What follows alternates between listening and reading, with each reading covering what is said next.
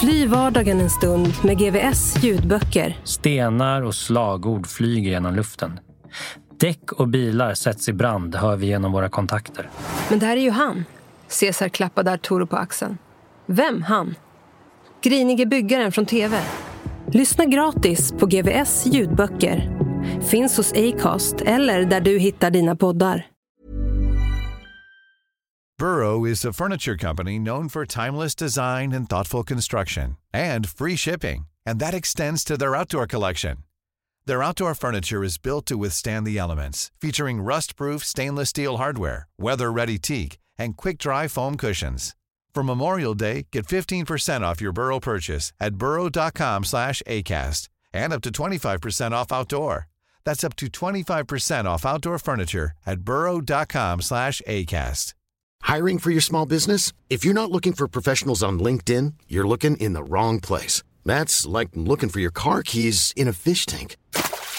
LinkedIn helps you hire professionals you can't find anywhere else, even those who aren't actively searching for a new job but might be open to the perfect role. In a given month, over 70% of LinkedIn users don't even visit other leading job sites. So start looking in the right place. With LinkedIn, you can hire professionals like a professional. Post your free job on linkedin.com/people today. Millions of people have lost weight with personalized plans from Noom. Like Evan, who can't stand salads and still lost 50 pounds. Salads generally for most people are the easy button, right? For me, that wasn't an option. I never really was a salad guy. That's just not who I am. But Noom worked for me. Get your personalized plan today at Noom.com. Real Noom user compensated to provide their story. In 4 weeks, the typical Noom user can expect to lose 1 to 2 pounds per week. Individual results may vary.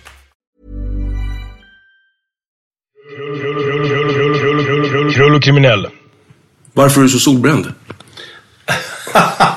Där kom hem i förrgår från USA. Frugan fyller 50 så att hon fick det som en present. Och nu låter det som att vi sticker iväg varannan vecka till USA, men så är det inte. För det vill man ju inte att en polis ska gå råd med, eller? Nej, 2 veckor. Riktigt mysigt. Bra, skiter vi nu. Runt åren 2009 och 2010 hade X-team med kopplingar till Bandidos hamnat i konflikt med Södertälje-nätverket. Bland annat så handlar det om kontrollen av narkotikahandeln i området och det illegala spelet. Juli 2010 kulminerar våldsamheterna med dubbelmordet av bröderna Mossa som sköts ihjäl på en lokal spelklubb. Ledaren för Södertälje-nätverket blev snabbt misstänkt och senare också dömd. Anders Göransson med Z utsågs då till en av cheferna tillsammans med Gunnar Appelgren att leda polisens särskilda insatsgrupp Tore 2 med uppgift att stoppa den grova organiserade brottslighet som fått fäste och tagit kontrollen över Södertälje, vars invånare levde i limbo med rädsla, hot och våld. Efter mer än 20 år i yrket så var bilden och ryktet om Anders som polis fyrkantig, konservativ med ett livskall att boja och bura in buset.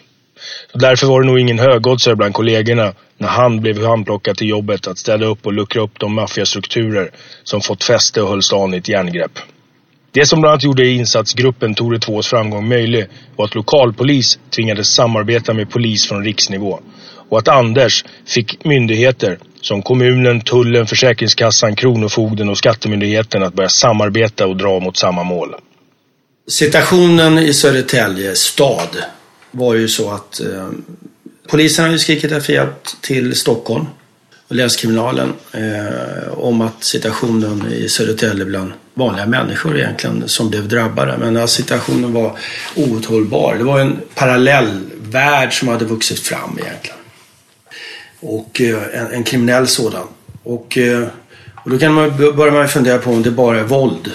Alltså våldskapital är våldet yttre. Det är klart att det fanns det. Och det var ganska påtagligt. Man sköt och så vidare och allting.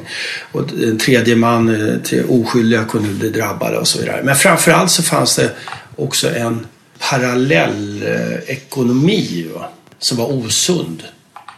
Vad betyder det? Nej, men det betyder att folk fifflade med pengar helt enkelt.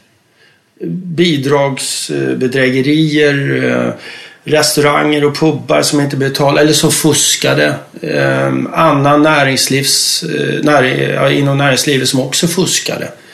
Och det var också hot mot kommunanställda och poliser och så vidare som var på ett helt annat sätt än vad det var i övriga Sverige. Är det någonting som blir någon form av normalitet när samhället runt omkring är skevt? Alltså att börjar andra fuska också, menar jag. Ja, men så är det. Det är ju helt klart. Att det blev en norm att det här var helt okej. Och då menar jag att hela området kan vara en enda stor hälerifabrik. Alltså att man har kommit fram med en norm och värdering ett helt område att det är helt okej att köpa en stulen eller rånad mobiltelefon eller dator eller någonting. Mamma, pappa, morfar, mormor, alla tycker det är helt okej. Alltså man reagerar inte på om barnet har köpt en mobil för 300 spänn som egentligen kostar 4 000. Då har det blivit ett patologiskt tillstånd, alltså sjukligt tillstånd där normer och värderingar inte överensstämmer med resten av Sverige. Och hur gör man då när man kommer in och det liksom någonstans bitit sig fast den normen? Ja. Hur bryter man den? Man måste ha en vision och mål och vision. Vision sträcker sig mycket, mycket, mycket längre och så vidare. Och det är ju någonting som kanske man inte kan nå, men en vision i alla fall av att man vill göra Sverige lite bättre, eller i det här fallet Södertälje lite bättre. Målet är mer uppdelat. Målet är ju någonting man faktiskt kan mäta. Och då gäller det att bena ut att man inte gör det så jäkla svårt för sig. Jag tycker att vi hade mål som var realistiska i Södertälje. Hur såg de ut? Ja, målen var ju helt enkelt att göra Södertälje lite bättre. Och sen delar vi upp de åren som var där. Vi delar upp det i olika bitar eller olika skeden. Först och främst så skulle vi se till att vi beivra den här laglösheten, alltså de här skjutningarna, våldet, misshandel och så vidare. Och så vidare. Alltså att polisen blev närvarande och såg till att folk blev lagförda. Det gick inte att begå brott på gatan i Södertälje. Man var inte längre anonym. Va? Utan det blev en konsekvens av om man begick ett brott i en större omfattning än vad det blev tidigare. Hur mäter du din eventuella framgång? Alltså är det antalet arresteringar eller hur? Ja, antalet uppklarade ärenden då i det skedet. Alltså antalet uppklarade ärenden där det finns en målsägare som får upprättelse. Därför att kommer anmälningarna in och målsägare, alltså offret, aldrig får upprättelse, då blir det också en misstroende gentemot samhället. Till slut så tar man lagen i egna händer, eller så skiter man i, man flyttar därifrån. Va? Och det var den biten som vi tänkte att vi börjar med första året, ett och ett halvt år, och se till att folk får upprättelse i större omfattning än förut. Samt att vi pumpar ut massmedialt vad vi gör. Inte hur vi ska göra, utan vadet. Alltså vi kommer att gå in här med polisiära styrkor i samverkan med andra kommunala och andra enheter, försöka hjälpa till, eller försöka rätta till.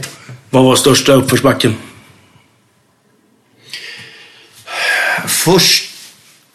Största uppförsbacken egentligen var väl att övertyga egentligen samtliga.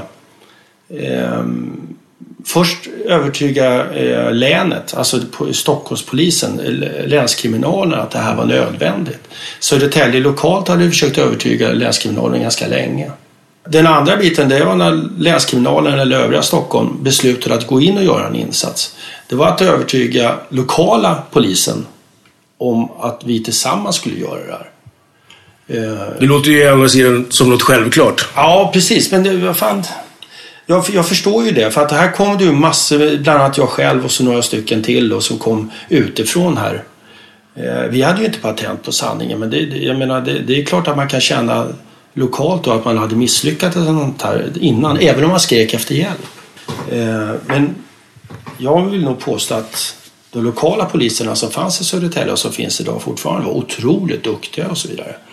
Men var ju maktlösa därför att de var för få. Plus att efter ett tag blir du blind. Du behöver en energikälla som kommer utifrån ibland. Finns det någon minnesbild från hur du var när du kom dit och till hur du var när du lämnade? Ja, jag minns att Patrik Ungsäter som var polismästare där, han kom ju dit strax före mig. Det var han som tog dit mig också. Och jag minns just den här känslan av delvis hopplösheten att man hade inom kåren som var det, att man hade gått i samma fotspår. Jäkligt duktiga kollegor, det måste jag faktiskt säga alltså. Men man hade gått i samma fotspår och så vidare och allting.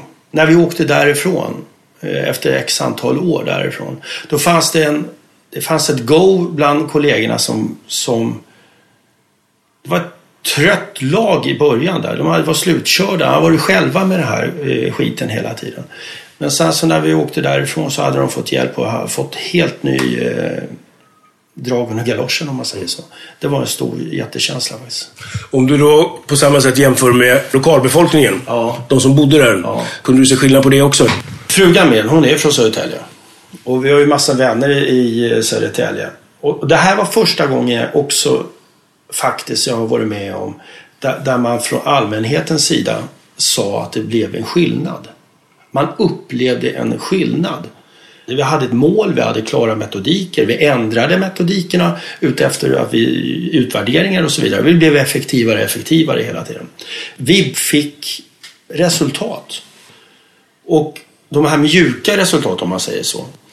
Inbrotten gick ner. Alltså de här vardagsbrotten gick också ner. Man fick effekt i dem också. Fler målsägare berättar man, fick upprättelse. Men framförallt att det var lugnare i stan. Och de människorna som var kriminella, som tidigare hade haft ett jäkligt hög svansföring som gick omkring här, och narkotikaförsäljning som var öppen och så vidare och så vidare. De var inte längre synliga. Så att i det fallet så tycker jag att målet var helt uppnått där. Det är nog det jag är mest nöjd med. Plus att vi fick igång en poliskår tillsammans med Södertälje och de nya som kom där. Om ni nu har hittat någon form av recept, eller i alla fall som funkar där, vad är problemet? Varför gör man inte det överallt? Nej, jag har också ställt mig den här frågan. Man har ju försökt göra det lite här och var och så vidare. Det är ju ingen snack om saken. Jag kan inte uttala mig utanför Stockholm till exempel. Jag kan inte uttala mig i Göteborg, Malmö eller någonting sånt där. För där har jag inte varit med och jobbat där. Men vi som var med där i Södertälje och genomförde den här grejen. Det var ju första gången egentligen i Sverige. Man har genomfört ett samverkan och samarbete som vi gjort här nu. Jag måste säga att det var den bästa tiden i mitt liv, polisiära liv. För att det funkade ypperligt. Och det byggde på en sån som Patrik Ungsäter som var polismästare. Var från toppen, jobbade stenhårt mot det här. Intelligent kille, hade klart för sig vad han ville. Lämnade också utrymme för sån som mig som var chef och hade ansvar för våldet och så vidare. Och span och allting. Vi hade ansvar för olika delar. Vad skulle du säga är vägen att först gå på? Är det att få bort de här ledarna som fanns då i stan? Eller är det att hitta de yngre för att få dem att ha schysstare värderingar? Eller? Jag tror på att om man tar bort de som har våldskapitalet först och främst, som lägger en sordin på samhället, att man börjar där på det. Så att den vanliga människan i lokalsamhället tycker att det känns en jävla skillnad. Alltså att gå ner till centrum och köpa mjölk. Man slipper de här pundarna eller de människorna som bara tittar och är ute efter det som står och hänger. Och nu kan man inte förväxla det här med folk och ungdomar som står och hänger. Det är inte det jag pratar om. Jag pratar om rent kriminella människor som har skapat ett parallellsamhälle. Det är de. Man vet vilka man menar när man säger det.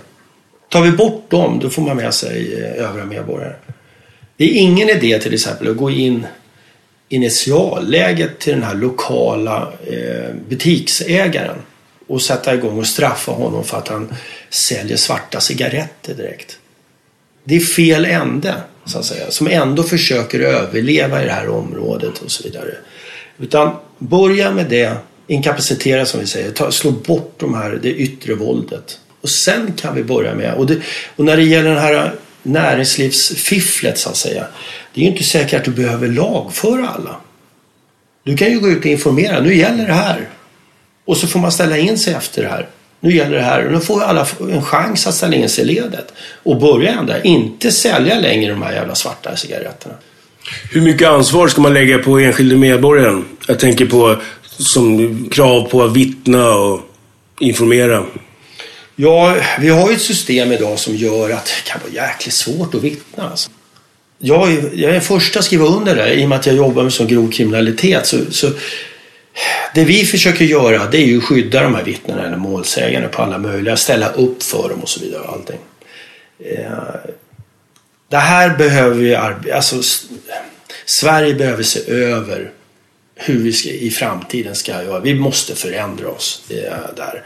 Jag menar, det som vi har idag är nästan framtaget alltså för 100-150 år sedan. När problematiken och hur världen såg annorlunda ut på den tiden. I den bästa världar, hur ska det se ut? I den bästa världen så tycker jag att personligen så tycker jag att om du är kriminell och du vill börja om på ny kula och du är beredd att lägga och så vidare, då ska du ha en rabatt. Jag vet att man kan få det idag, men det är ju ingenting som är utvecklat i den bemärkelse som USA är till exempel. Jag tycker att vi bör närma oss där, för hur ska vi få det annars? När du är vittnen och målsägare så tycker jag att vi måste utöka det vittnesskyddet som vi har inom polisen mycket mer. Vi måste jobba ännu mer med det, och det måste tilldelas ännu mer resurser när det gäller det. Beskriv dagsformen för svensk polis. Dagsformen idag, det är ju att vi är ganska det är tufft för oss idag i och med att vi har genomgått en omorganisation. Men den här jävla omorganisationen har man hört talas om hur länge som helst. Ja, men vi började ju för 1,5 år sedan. Vi har ju hört talas... Det är inte första gången, det är lång tid det jag pratar med om det redan. Ja, visst har ju det, men den här omorganisationen är ju extrem. Tidigare har vi haft ett problem med ledarskapsproblem, diverse och så vidare. Nu har vi ju en organisationsförändring. Och det har ju inte bara det att det är nytt, utan att vi känner ju inte igen oss. Det är ju det. Vad är största problemen? Ja, det är väl det att vi har gjort det. Vi gjorde... Det var inte bra förut heller. Det finns inte en organisation som alltid är jättebra. Men jag tycker vi hade ändå en vettig struktur. Där hade vi kanske inte borde ha gjort om allting på en gång som vi gjorde. Vi kastade ju upp hela organisationen rakt upp i luften och sen så får vi se när det landar. Så är det. Men så småningom kommer vi ju landa. Vi kommer ju skruva. Det är ju ingen snack om saker. Men just nu så är vi är skakade. Det är ju ingen snack. Och den som säger något annat, han ljuger ju. Det som bland annat gjorde insatsgruppen Tore 2:s framgång möjlig var att lokalpolis tvingades samarbeta med polis från riksnivå. Och att Anders fick myndigheter som kommunen, tullen, Försäkringskassan, Kronofogden och Skattemyndigheten att börja samarbeta och dra mot samma mål. När vi jobbade där nere så var det enklare till exempel att få tvångsmedelsbeslut i och med att staden var mindre till exempel. Och att själva insatsen var förankrad med Södertäljes åklagarenhete, alltså där inne. Det var och även domstolen, alla var med på tåget på det här. Det var mycket, mycket enklare. Och det säger inte att det är enkelt på det sättet att oskyldiga fick riktade tvångsmedel gentemot sig. Det var inte alls så utan att det var enklare. Man behövde bara ringa och så vidare och dra ett ärende snabbt och så vidare. Så förstod de åklagare och de domare förstod vad vi jobbade med. De var med på tåget. Flera händelser som hände i Södertälje, alltså det var ju flera. Vi hade ju flera mord där, vi hade ju rån, vi hade massor med grejer där. Men jag menar, det hade en kille där som, det var ju första gången vi gick på den. Han ville lägga information och då var det vittnesskydd. Och där i efterhand så, det var första och sista gången vi gjorde det. Men det skulle vara läropengar också och lärotid. Men det var precis när vi kom och då hade en kille som ville lägga massa information och så vidare. Problemet var att han själv var ju hotad. Så att han behövde ju komma med sin familj under skydd då. Och där tog vi in vittnesskydd och vi var med och jobbade på det här. Problematiken var det att han var ju kriminell själv, den här killen. Och där var vi för tidiga. Så vad jag lärde mig där, det var att han var ju smart. Han använde oss som sina, som sitt våldskapital mot de som var ute efter honom. Vi placerade honom i en annan stad.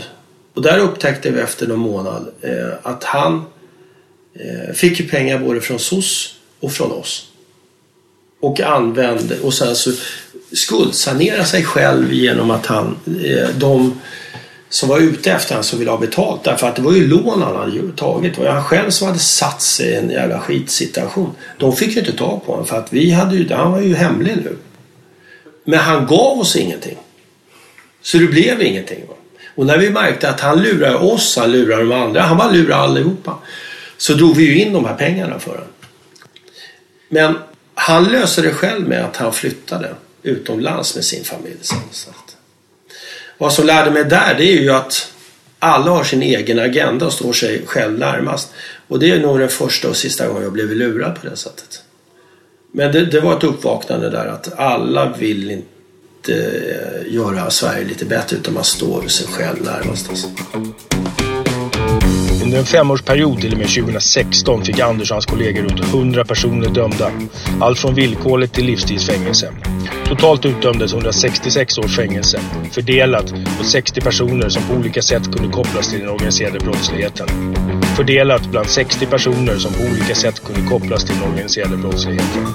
Bland annat för bidragsfusk, ekobrott, bedrägerier, beskyddad verksamhet, misshandel, människorov, utpressning och mord. Dubbelmordet på bröderna Mossa slutar med fängelse för 17 personer mellan 16 och 58 år som på olika sätt varit inblandade. Och därmed var insatsgruppen Tore 2 och Anders uppdrag slutfört. Ordningen i Södertälje var åtminstone för tillfället återställd och Gustafsson med Z kunde återvända hem till Stockholm. Jag växte upp i Rinkeby med ensamstående morsa där. Och vi är ett par stycken, en handfull människor härifrån som har blivit poliser och så vidare. Och det var en jätteskillnad egentligen. Jag ska väl bara säga, när vi växte upp där, när jag flyttade dit, jag var 5 år eller något sånt där. Så var det ju också ett utanförsområde. Men då var ju ett område juggar, turkar, libaneser, svenskar, finnar och greker och så vidare. Det går inte att jämföra med idag. Men problemet med de här områdena är att de får aldrig sätta sig. Det kommer alltid in nya etniska grupper som kommer med sin problematik och så vidare. Så att det får aldrig sätta sig. Så att hade det inte kommit in nya etniska grupper och så vidare, så lovar jag att Rinkeby, Tensta, alla de här förorterna, då hade varit ganska etablerade orter idag. Ganska schyssta som hade assimiliserat sig med en pizza, ja, du vet, och så vidare, allting det här. Men det hade blivit försvenskat ganska snabbt med en touch av sitt hemland. Men om du säger att det går inte att jämföra idag, vad är då de stora skillnaderna? Ja, men stora skillnaden idag, det är ju att det kommer in hela tiden nya grupper. Nya etniska grupper med sina problem. Och narkotikaproblematiken och våldsproblematiken, det var ju inte alls i närheten då när jag bodde där som det är idag. Det är ju tufft. Folk kunde ju åka då på den tiden när jag var barn dit. Då åkte ju folk dit faktiskt från Spånga och lite här och var, alltså villaområdena, och köpte grönsaker och sådär. Idag är det ju tufft alltså. Och även om den fundamentalistiska, den religiösa uppvaknandet också är helt annorlunda än då när jag fanns. När jag var liten och bodde där, då fanns det ju ingen där. Ingen snackade ju om att vara muslim eller kristen eller någonting. Det fanns ju inte. På hemmaplan igen och med en yrkesmässig succé i ryggen blev Anders än en gång placerad och ansvarig för ett utsatt så kallat problemområde. Järva, en norrförort till Stockholm och ett av Sveriges i särklass mest kriminella områden. Polisen har uppskattat att i området finns mellan 500 och 800 aktiva så kallade multikriminella. När jag kom till Södertälje så slog det mig direkt om att det var en annan typ av problem i Södertälje än vad det var i Järvaområdet. Södertälje var mer organiserat på det sättet att det var inte lika tufft så att säga ute på gatan som det är, och slutet som det är i Järvaområdet. Järvaområdet är ju slutet, alltså det är ganska litet, Rinkeby, Tensta, Ljusdals och Kista och alla Husby där. Och så är det motorväg runt omkring. Så det är ganska slutet. Hemförhållanden bland klientelen som bor i Järva där är mycket, mycket värre. Det är en glödlampa i lägenheten och några madrasser på golvet generellt sett. Jag generaliserar nu. Det är det som slog med de här. Och många av de här familjerna, från somaliska familjerna till exempel, där kunde vara 6 barn, varav 2 av de här 6 barnen inte var biologiska barn till föräldrarna som bodde där hemma. Och far väldigt illa på grund av det. Södertälje är helt annorlunda. Kvinnorna är så ju som Hollywood-modeller allihopa. Hemmen var otroligt vackra, snygga, rena och så vidare. De kriminella, rena kläder, organiserad mamma hemma som stöttade och så vidare. Det var familjer som var intakta, det var släkt och klaner som var intakta och så vidare. En sammanhållning och business. Har det att göra med att det var tydliga ledare där eller? Ja, det kan det nog vara, men det är inte 150 000 olika etniska grupper i Södertälje. Det är mer eller mindre 1 eller 2 eller 3 etniska grupper. Stora. Och det är mer med religiösa grupper. I Rinkeby så har du ju 100 olika etniska grupper. Det är mer sönderslaget på det sättet. Och där är det ett större förfall alltså i Rinkeby, Tensta och de här än vad det är i Södertälje. Hur ser du då på framtiden som jobbar med det? Ja, vilken suck. Ja, men jag tycker att det här är ju också superviktigt att vi även inom polisen att vi ibland byter ut personal och så vidare. Precis som var i Södertälje så behöver vi också nya krafter för att komma in. Alltså. Man kanske inte ska jobba längre i ett sånt här område än 3 till 4 år. För att sen få jobba någon annanstans. Och sen kan man komma tillbaka och så vidare. Vad är det som sliter mest? Ja, det sliter mest är ju det att det är så hårt att jobba i det. Det är så tröstlöst när det är samma människor man tar hela tiden. Och att normer och värderingarna är så svårt att bryta igenom det här. Alltså.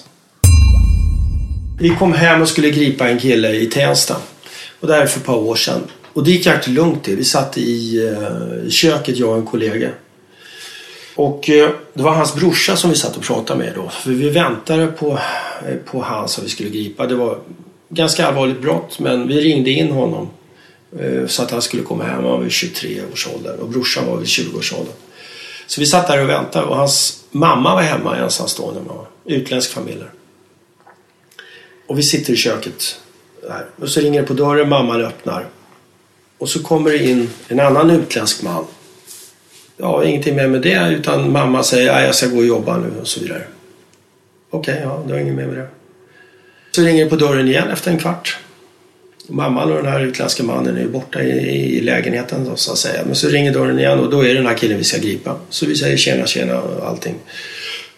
Ja, du får ta med, du ska följa med oss och så vidare. Förklara hur läget är och vi känner honom sedan förut där. Och det var jätteodramatiskt. Så han tar med sig en tandborste och så vidare för han förstår att han i alla fall kommer bli anhållen och kommer inte komma hem i alla fall minst på 2 dagar och sådär.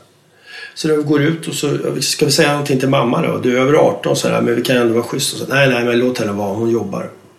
Jaha, så går vi till bilen och så här. Men jobbar, vad då jobbar? Vad gör hon? Revisor på att säga, men vad jobbar?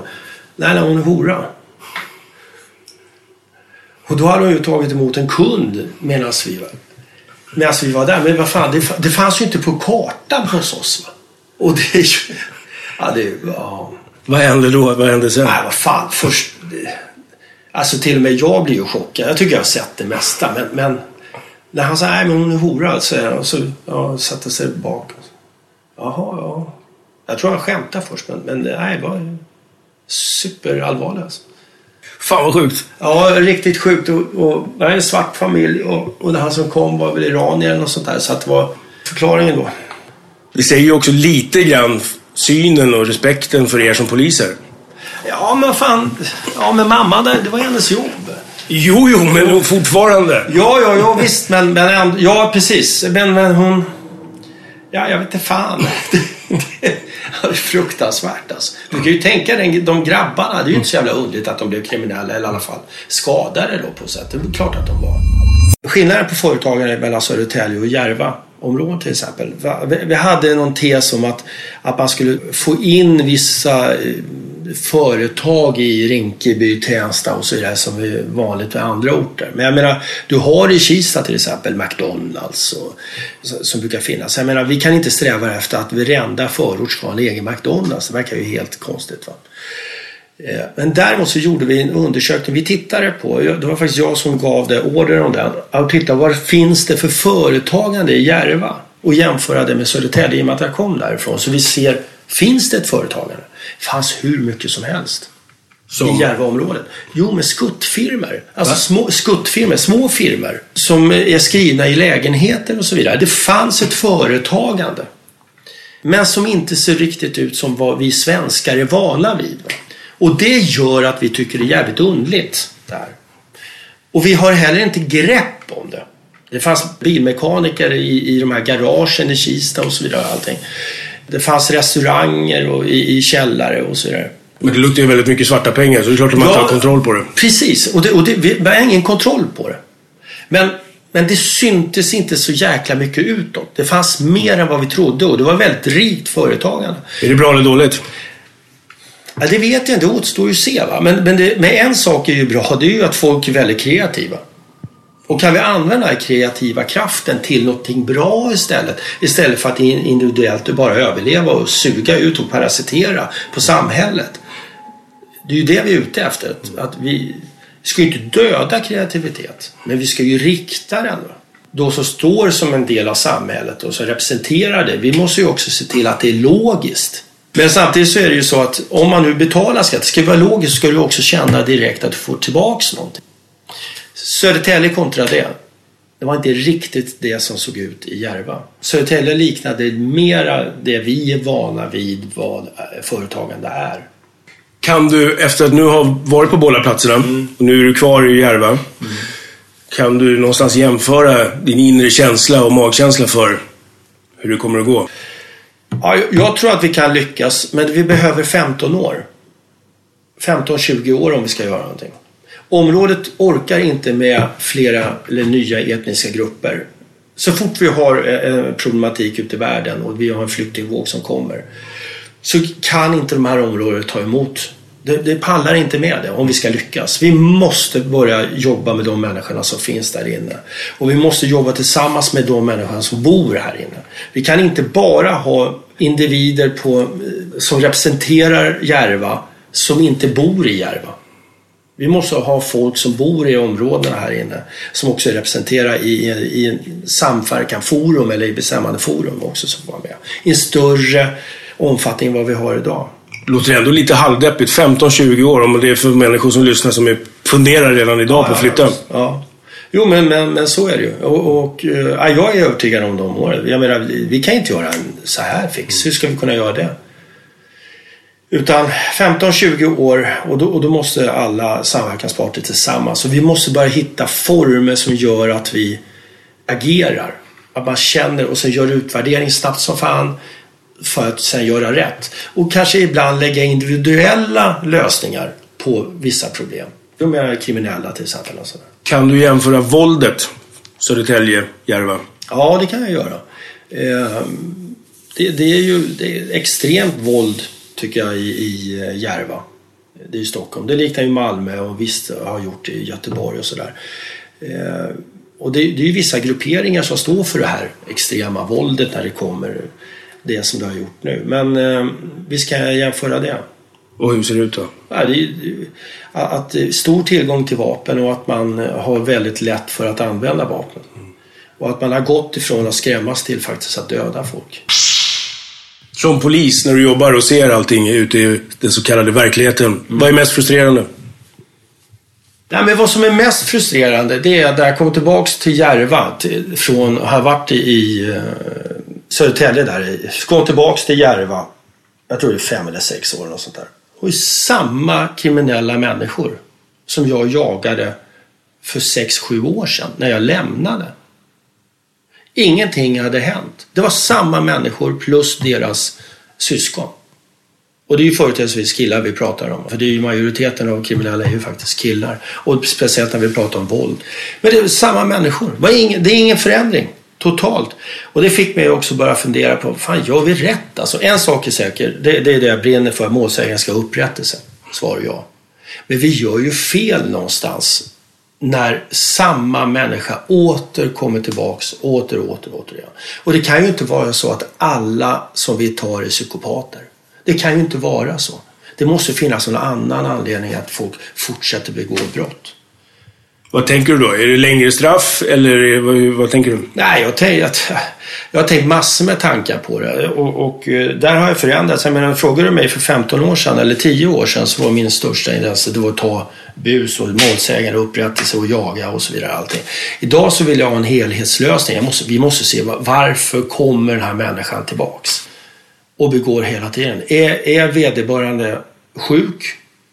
Eller är det omständigheter runt omkring? Är det brist på annat inflytande eller påverkan som gör att den här människan är så insnöad så att han bara vet det här? Så att han kommer tillbaks.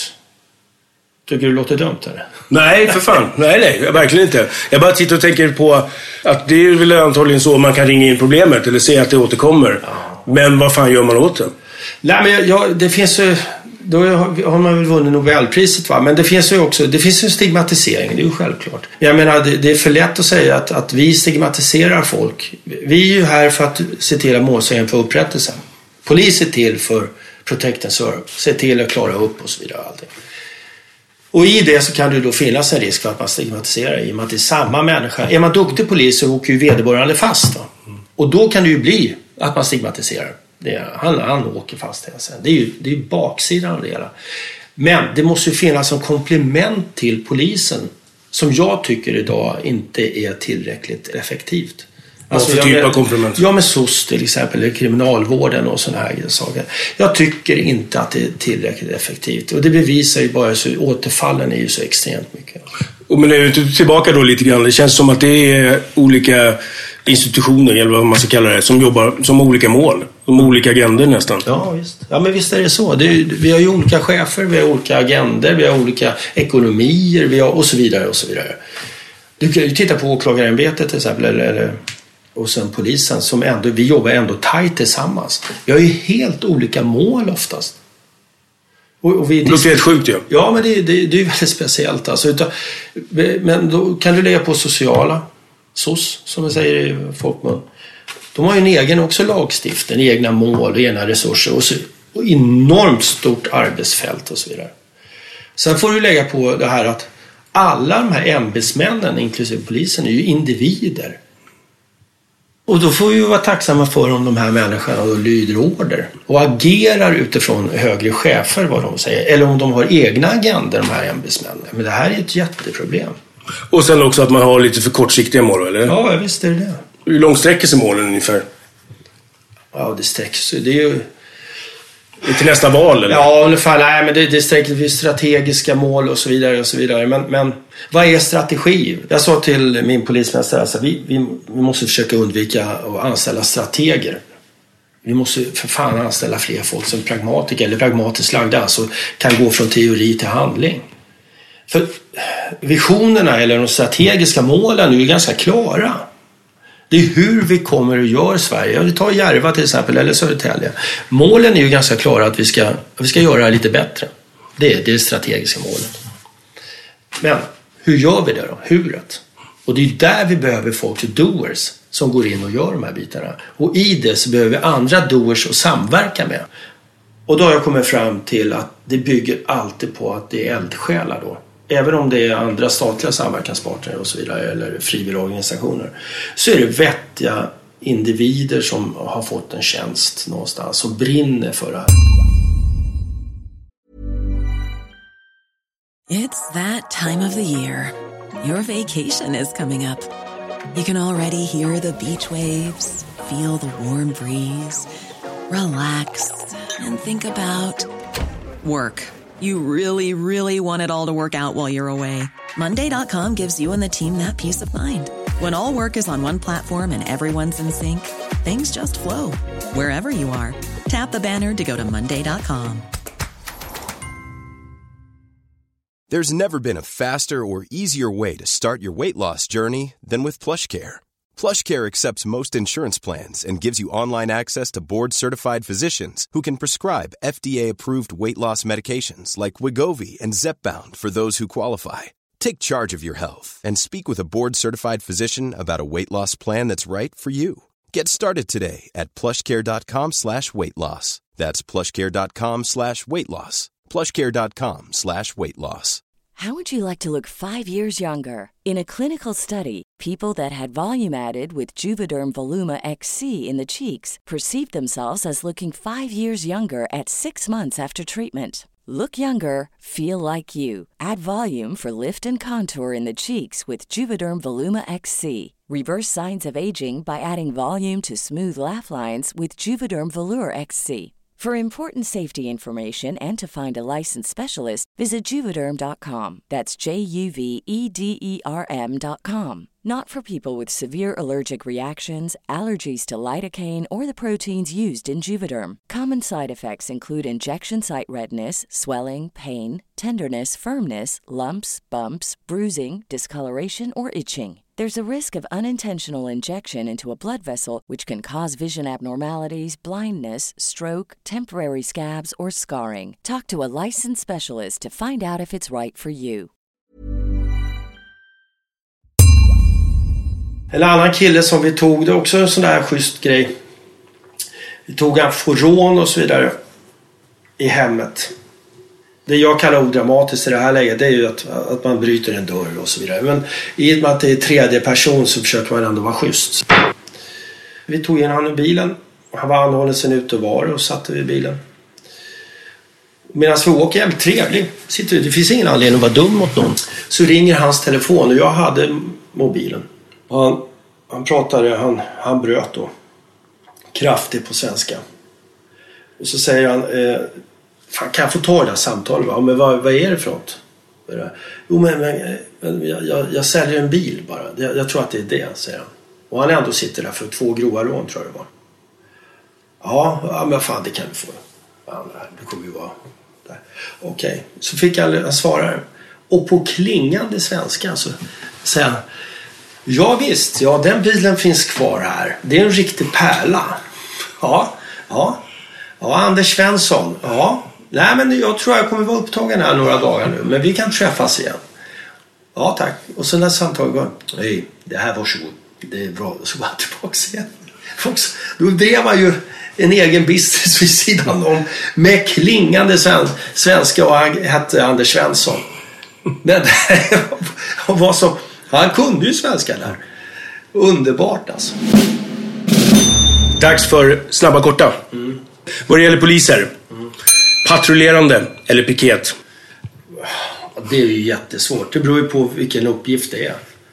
Det är ju supersvårt. Säger jag piket så låter det som jag skulle vara en alla insatspoliser. Den benämner att vi löser allting med betong. Och patrullerande så tänker alla dialog och så vidare. Men det här, jag säger ingenting om det. Jag säger att vi ska använda rätt metodik gentemot den problematiken. Patrullerande när det behövs och piket när det behövs. Jävligt svag start, får jag säga. Och det kan bara bli bättre. Utryckning eller spaning? Ja, utryckning. Jag tror att det mesta går att lösa genom att man agerar. Det är samma sak där. Att spaning behövs, självklart.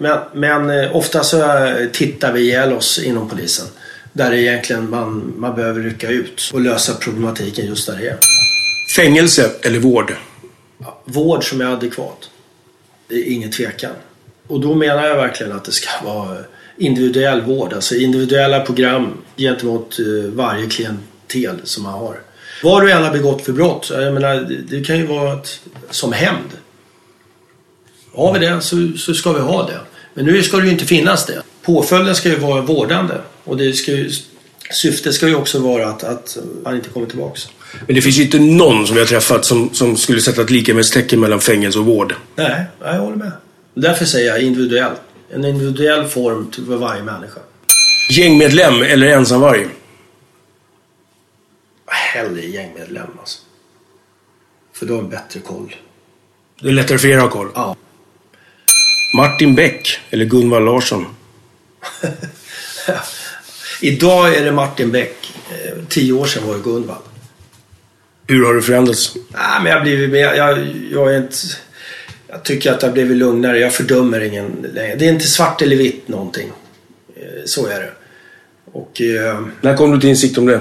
Nej, men jag jobbar med mig själv hela tiden. Och jag vore dum i huvudet om man inte tar input och alla intryck man har fått och så vidare. Det är ju då man blir en dålig polis, när du inte kan förändras.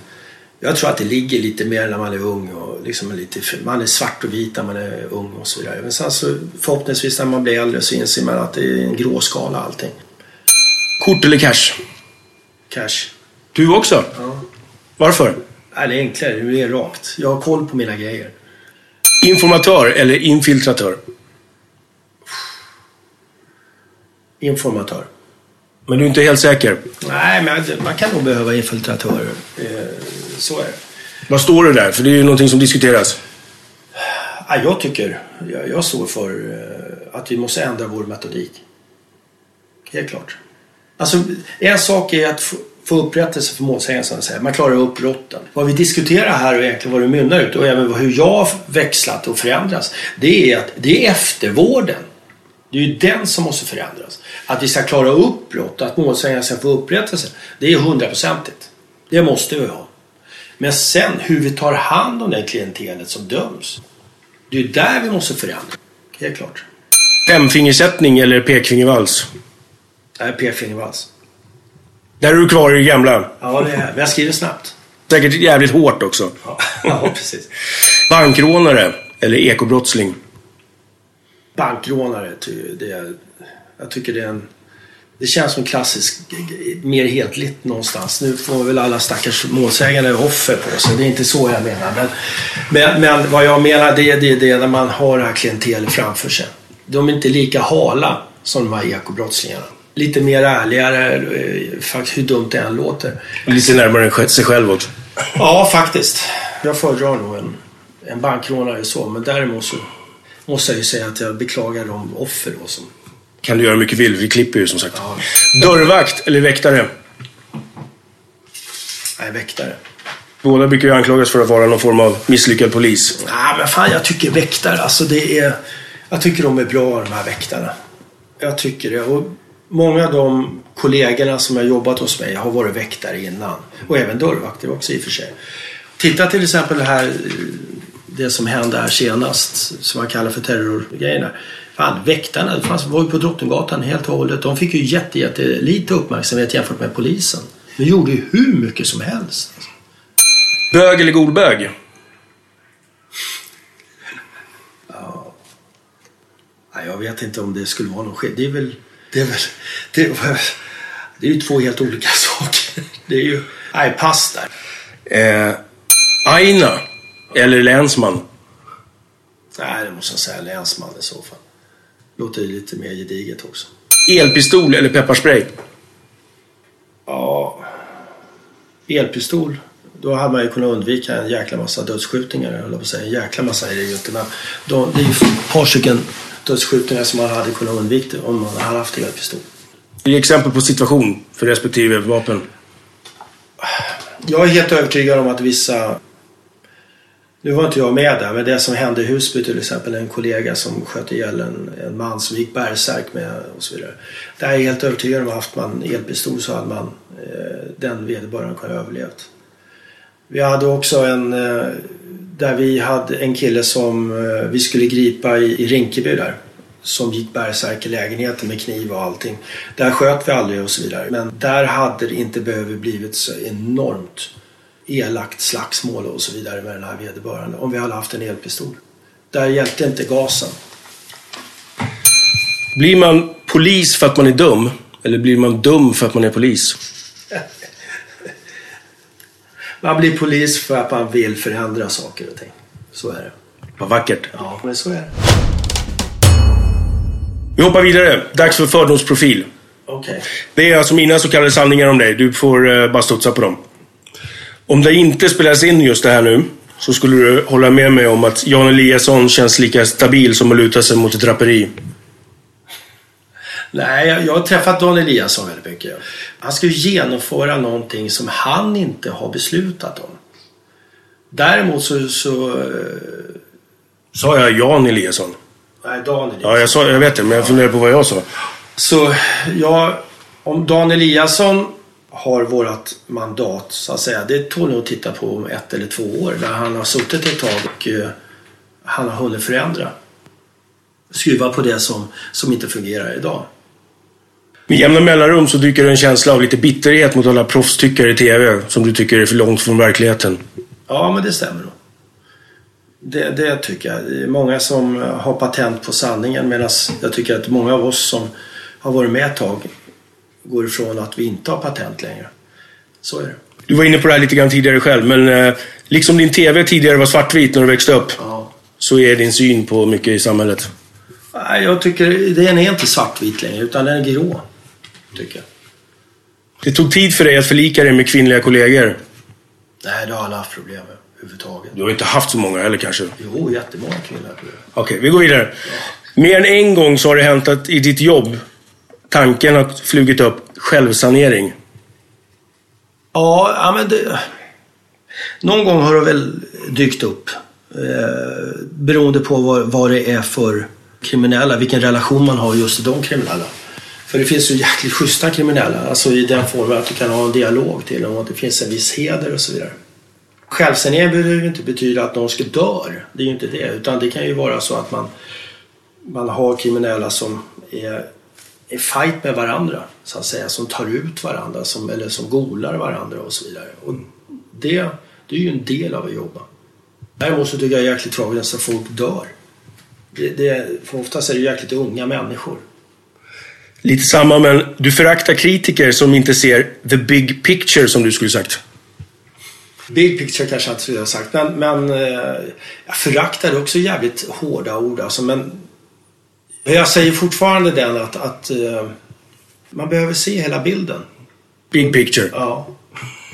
Slutcitat. Ja, big picture. All kritik rinner av dig som på en gås. Nej, fan, det stämmer inte. Men däremot så, jag blir jätteledsen om jag har sårat någon eller kränkt någon som jag tycker om. Som jag respekterar. Och den vederbörande känner sig kränkt. Och det spelar ingen roll om det är polis eller annat och så vidare. Där blir jag sårad. Där vill jag ställa till rätta. Men är det en elak jävel som jag inte bryr mig om på det sättet på grund av vederbörande är elak helt enkelt. Där rinner det av som en gås. Du blir skev på starksprit. Ja, det är inget bra. Starksprit är inget bra. Det är bättre att dricka öl och vin. Är det boxarbrännvin då eller? Ja, men nej men vad fan. För mycket starksprit är inte bra för någon. Det är svinbra. Bara ren vodka. Jo, men inte för mycket. Nej. Hård på helium. Hård på helium? Vad fan är det? Om du håller i den där. Skojar du med det? Nej. Varsågod. Jävlar, tänk att jag gör det här.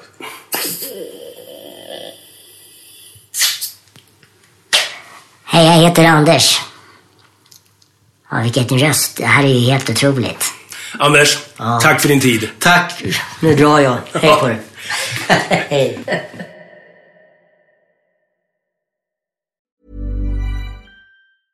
Cool fact, a crocodile can't stick out its tongue. Also, you can get health insurance for a month or just under a year in some states. United Healthcare short-term insurance plans, underwritten by Golden Rule Insurance Company, offer flexible, budget-friendly coverage for you. Learn more at UH1.com. Hey, it's Danny Pellegrino from Everything Iconic.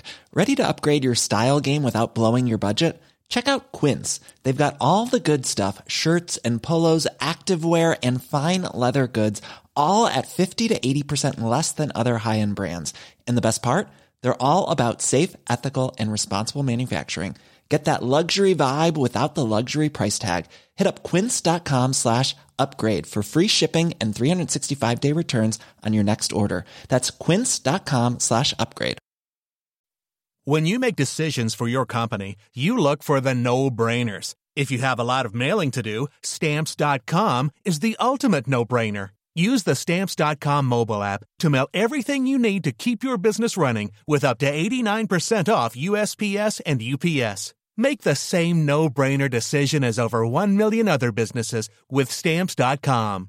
Use code PROGRAM for a special offer. That's Stamps.com, code PROGRAM. Fly vardagen en stund med GVS ljudböcker. Stenar och slagord flyger genom luften. Däck och bilar sätts i brand, hör vi genom våra kontakter. Men där är ju han. Cesar klappade Arturo på axeln. Vem han? Grinige byggaren från TV. Lyssna gratis på GVS ljudböcker. Finns hos Acast eller där du hittar dina poddar.